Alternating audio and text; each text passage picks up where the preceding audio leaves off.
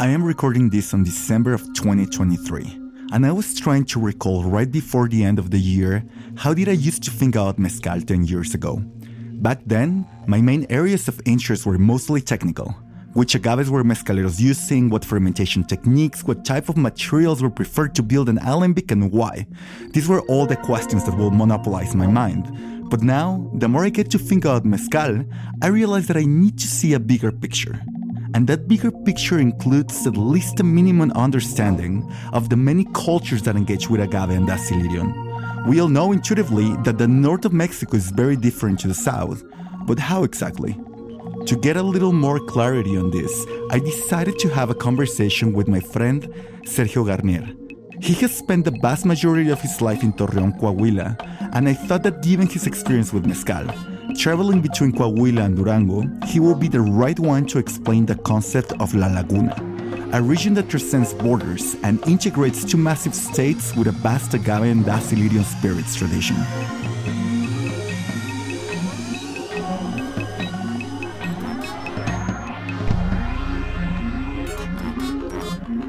Hey Sergio, I had been thinking a lot about how I wanted to end the episodes, and something that everybody asks me all the time is, where shall I eat? And I know the places that I like in Mexico City, but then I do tell everybody that I love Torreón, and everybody looks at me like if I were an alien, right? Yeah, Torreón is not very famous still. It has the most terrible reputation, man. Yeah, it's changing. We had some really bad times with the violence, with the cartel thing like 15 years ago. Yeah. But it used to be nice, and now it's also nice again. Well, it's amazing because, I think that it's a phenomenon that happens in a lot of places. People abandon the center. Yeah. They go and live to the suburbs. And then the center has these amazing properties. You notice that, and it happened exactly in Torreón because one of the most dangerous parts of the city was the old downtown. Really? It was like a no-go zone because of what was going on then. And actually what brought Torreón back to life was the rebirth of downtown and, these cool bars and properties that... And it's amazing. I mean, the hotel where you told me not to stay, it's packed with marble. There's marble in the elevator. There's a fountain on the entrance lobby. I want you to open a bar there. Yeah, Torreón it's very particular in that regard, and it's a young city, less than 120 or about 120 years old. Oh yeah, that's but true. Yeah, to Mexico, Mapimí is 450 years ago, something like that. As a comparison. Yeah. It's up and coming. Has been up and coming for a long time. And it's but yeah, you can find that in places also. It's like a dystopic kind of city, I think. Mad Max in some parts, and also you have some nice places, some nice architecture that you don't expect. It is insanity. Yeah, because it's also like a farming, or the main activity of the city is like farming. So normally you don't have many nice things or places to go in these kind of places. But I really like it. For me, it's home. So I'm not very, I'm impartial here, because I partial. But still, you can hate home. I mean, I know a lot of people that... Yeah, the weather is shitty, definitely. It's desert, so it's hot and it's dry, but then it's cold. Like you have like few nice weather days. And yeah, we're surrounded by farms, so sometimes it smells like a farm. Which I have no problems with that. Yeah, I'm used to that, but I've heard comments from visitors that, what's that smell? And for me, it's like like smoking in mezcal, that we mezcal drinkers don't notice that much anymore. True, We're like used to that. Well, at least that happens to me. Yeah. You don't smell a mezcal, and the first thing you think is smoky. So you don't walk into Torreón. Well, some of them. Yeah. If it's a terrible mezcal. Yeah. But I mean, I like my barbecue, Yeah. I like there's some smoky stuff that I like smoking stuff, beef, pork. There you go. Not really mezcal. Okay, well, I won't even get into that. But it's, for me, so interesting again that Torreón being such a beautiful city, and I think beautiful. Wow, Torreón and beautiful is not something you find very often. I tell that so loudly to people. That. No, truly, and I think that a bigger part of it is that, as you're saying, the weather is brutal.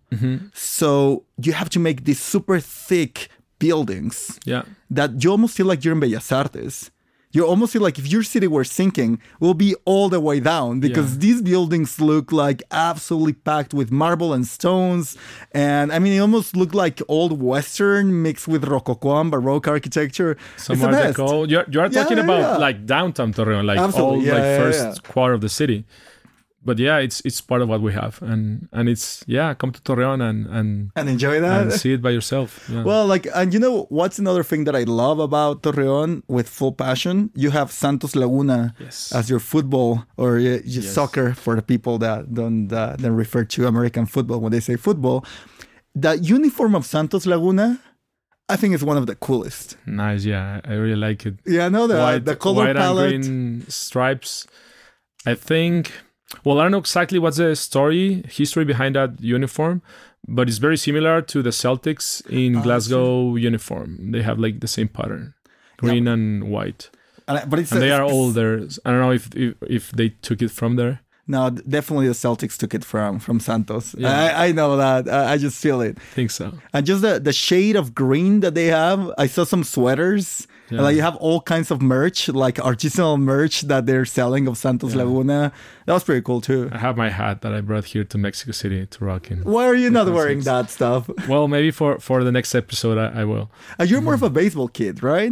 Not really. I used to be into football. Like I was following Santos. I had my abono, my season pass, renew every year.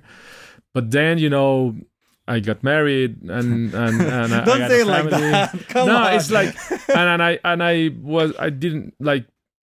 I was really angry when Santos was losing and happy when they were starting to lose a lot, and like what's the deal with this? It's not helping me in any way. I'm spending a lot of money.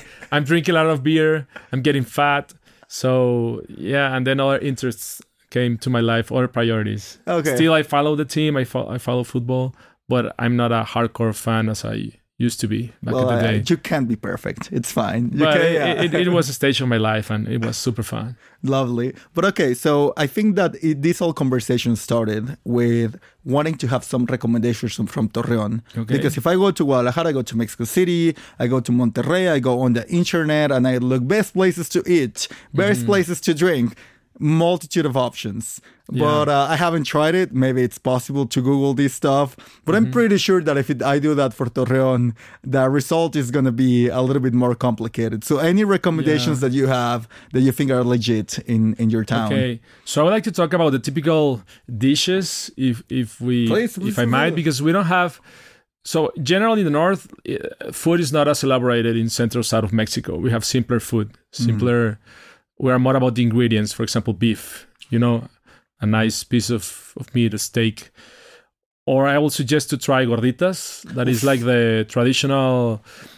So I think everywhere in Mexico you have gorditas, but every region has their own interpretation of the gorditas. The classic Torreón or Lagunero gorditas will be, they are flour based, different stuffings, chicharrón prensado being my personal favorite and more typical, asado as well. So are you familiar with the asado de bodas stew? So it's pork, really nice and typical. So lunches is another. So that's like a torta. I had those. That's our interpretation of torta with pan francés. That would translate to French bread. Yeah. Nothing to do with French bread, but I don't know. There's this bread that you just find in Torreón or in the Laguna region. It's like an interpretation of a baguette. It's in a capacity. Maybe, yeah. It does have like a geometry, like the geometry. Like telera, like I don't know how you call that shape, but it's like not the bolillo shape that is thinner. This is more. This is wider. Thicker. Yeah. No, it's interesting. Okay. And it's a cold torta. Normally with the tradition, there are two traditional ones: the carnitas with avocado and some vegetables, and avocado. It's really good. But the bread or the adobada, that is adobado pork. But this is another part that I love so much. Like I think a lot of people get to Torreón and they think there's not much. And you're using all these mysterious it's what food we have. and terms. And then everyone will have their favorite gorditas joint or their favorite lunches joint, because this is street food. It's not really places. So ask which ones. There are different styles. Even in the gordita, traditional gordita, different styles. And I really like, try steak. I will suggest Nicanor. It's a restaurant. Okay. You can find I really like it because it's cocina de asador. So it's very typical to have a carne asada a grill, generally in the grill. north. So it's a restaurant that brings you that experience, and everything's really good. Love it. I really like that one. If I will suggest a place for Nicanor. steaks, tacos, and then you have also burgers and different traditional local dishes. Okay, I love it. And they sell Ultramundo, so they sell, you can also have. We'll get to what Ultramundo is in maybe another episode. Okay. Like, you're not promoting this. Like, you're not sponsoring this episode, so it has to be slow. Okay. I'll take it easy then. But I think you mentioned two things that I would like to follow up on. And the one is you used the word lagunero. Yes. And I don't think almost anybody... Okay. You're even wearing something. Oh, please show it. Yeah, like I'm wearing a Malort t-shirt. Laguna. La Laguna. So I would love for you to explain what does that mean. Yeah. And because I think that gives a lot of insight on where you come from. Yes. And I think the second thing you mentioned, and that's not really a question, it's just something, it's an observation of mine, is I have been to your ranch. I've been to Torreon a few times. And when you say that the food is simpler or more simple in a capacity, it almost sounds like you are not talking very positively about it. But I think it's almost like the Japanese approach of this is going to be an amazing tuna. And because the ingredient is so amazing, I shall not disrupt its original beauty. Yeah. And I think that, and maybe I'm doing too many connections in one shot, but I think that does come across in some of the agave spirits that I try in the area. Yeah, you're right. Like, it's simpler doesn't mean not good. And when I'm thinking of the most famous, or that most of people consider like typical Mexican food, that you go to Oaxaca, you go to the center with these super elaborate dishes like mole, like crazy sauces with 50 ingredients and all that. And that's what I was referring. In Torreon, you can have like a good piece of meat, a good steak. And I think the Japanese example, it's a really good way to put it. Like, nice ingredients, really nice food, but it's all about the ingredient. Minimal intervention, glorious the ingredients. torta is that, like, you have the lonche. So you have carnitas, avocado, just the bread, but a very special bread, some vegetables, nothing special, but it's super special when you put all that together. Every bite of those things just touch you in a way that I can't even. Man, like, I was not even hungry when I went in there. I had like 2 of those because, like, I'm not going to come back here in a while. I'll take so you. I need to stuff myself. And you are always discovering new joints, or you always go back to the ones you like. Yeah. And apparently there's nothing special, but they are. No. And again, like, it's deceiving. It deceives and you ask about La Laguna, so yes, I would like to talk about that. It's not very easy to explain, but I will try my best. So we call ourselves, for example, I'm from Torreon. That's where I live. I was actually born in Sinaloa, fun fact, but my whole life I've been living. My family is from Torreon. And just for people people can Google map this, but just geographically, can you like sort of locate Torreon in a map? Yeah. Like, what is the closest? How far away is it from the border? Where is Torreon? So Torreon is, and what gave birth to Torreon, its location, strategically located, is the center of the north. So it's in the middle of the two coasts, Pacific and Atlantic, and it's in the middle, about the middle from the U.S. border, being Texas and Mexico City.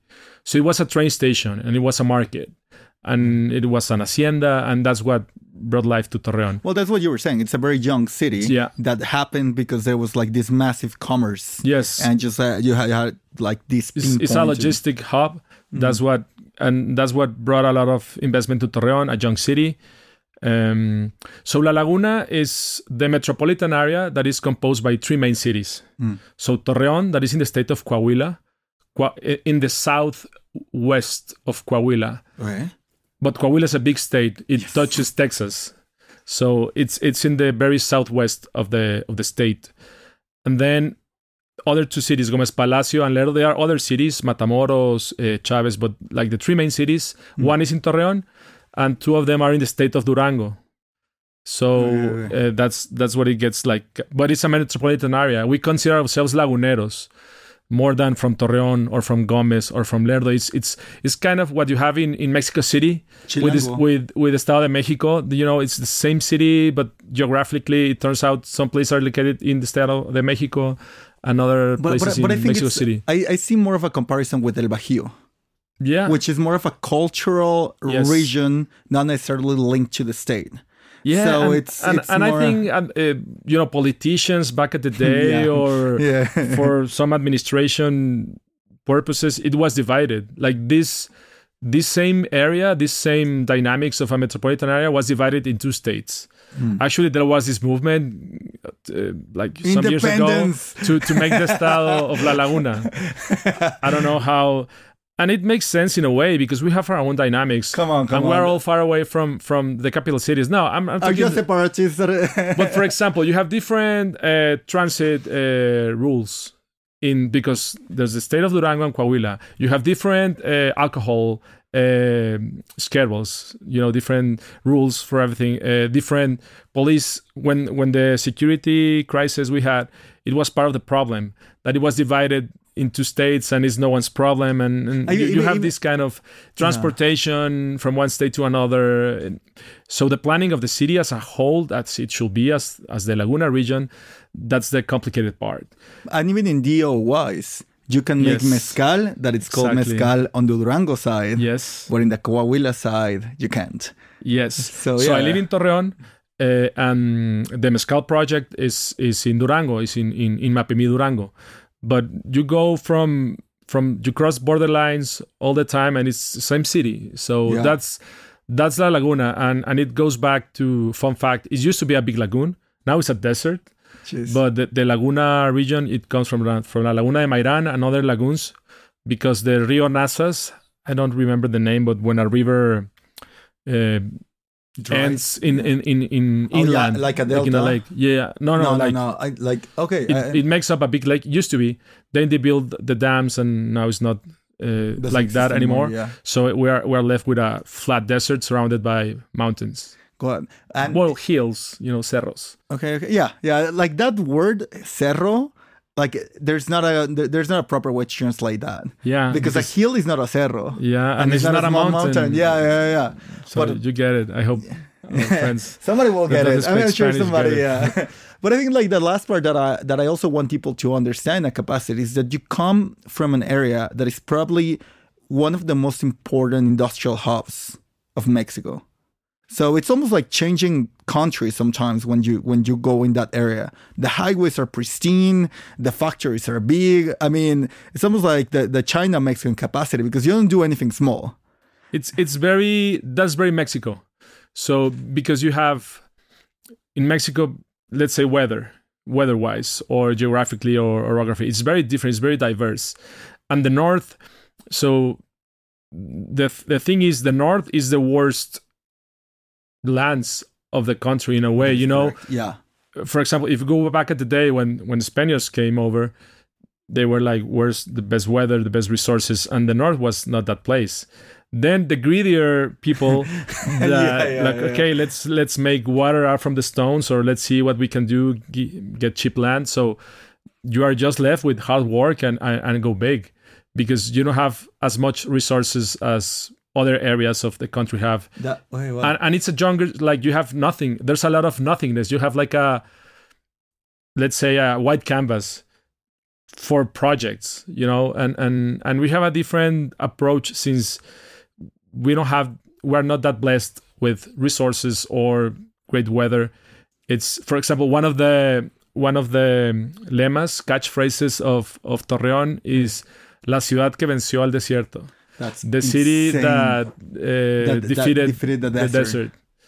So wow. How do you do that? Going big and working hard and And that's kind of like the philosophy that we have, not just in Torreon and La Laguna, but I think in most of the regions of the north, in Chihuahua, in Nuevo León, in where we kind of have similar conditions. Ethos and approaches to work and whatnot.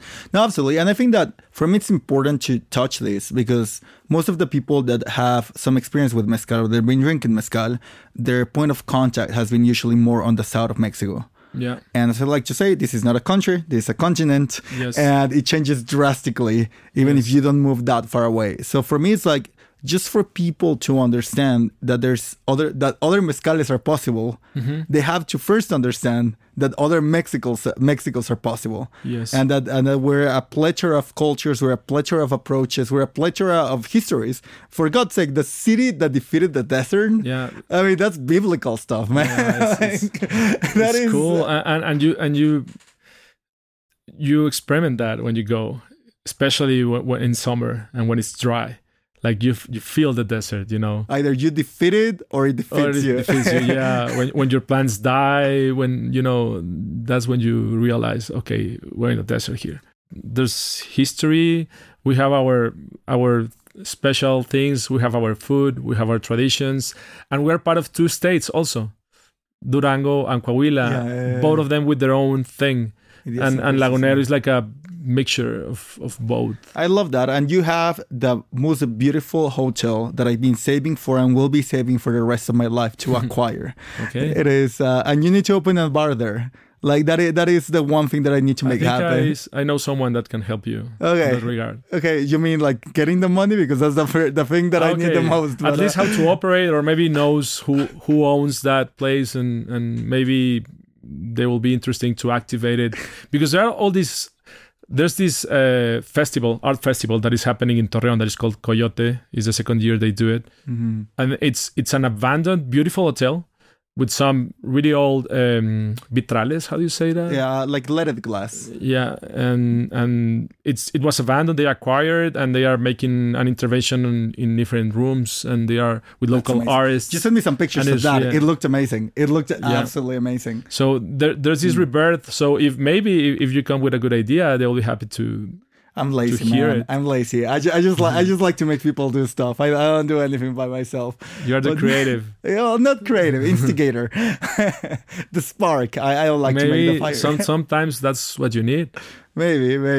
Sergio, it was a pleasure to do this episode with you. Thank you, Chao. We'll do a few more, I'm sure. I hope. Jovenazo. Thanks for having me.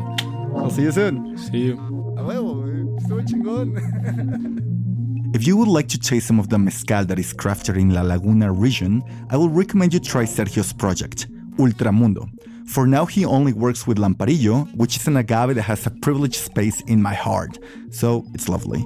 At the beginning of this episode, I said that I will do some Mexico City food recommendations, and I want to start with La Jarochita. They are located on the street of Progreso number 175 in Colonia Escandón, and they are my definition of honest cooking. The menu changes every day because they only work with the freshest produce, which in turn means that the humble chayote in your chicken soup may be as vibrant as it can be. The family is from Veracruz, so a lot of their inspiration comes from that region, and Doña Marta, who is the main cook, is possibly one of the best frying artists in Mexico. If she fries a fish for you, I can swear you'll remember that texture for weeks. Absolute perfection. Another gesture that I love about this place is that they're always super concerned about you having warm tortillas, and they may even change your tortillas twice or thrice depending on your rhythm, or your taco rhythm as I like to say. I'll post the Google Maps on the show's website, because believe it or not, we do have one, and hopefully in a few months you'll find a list with the many restaurants I enjoy in this city. As per usual, all sounds and music were executed by Roy Sierra. Thanks for listening, nos vemos al ratito.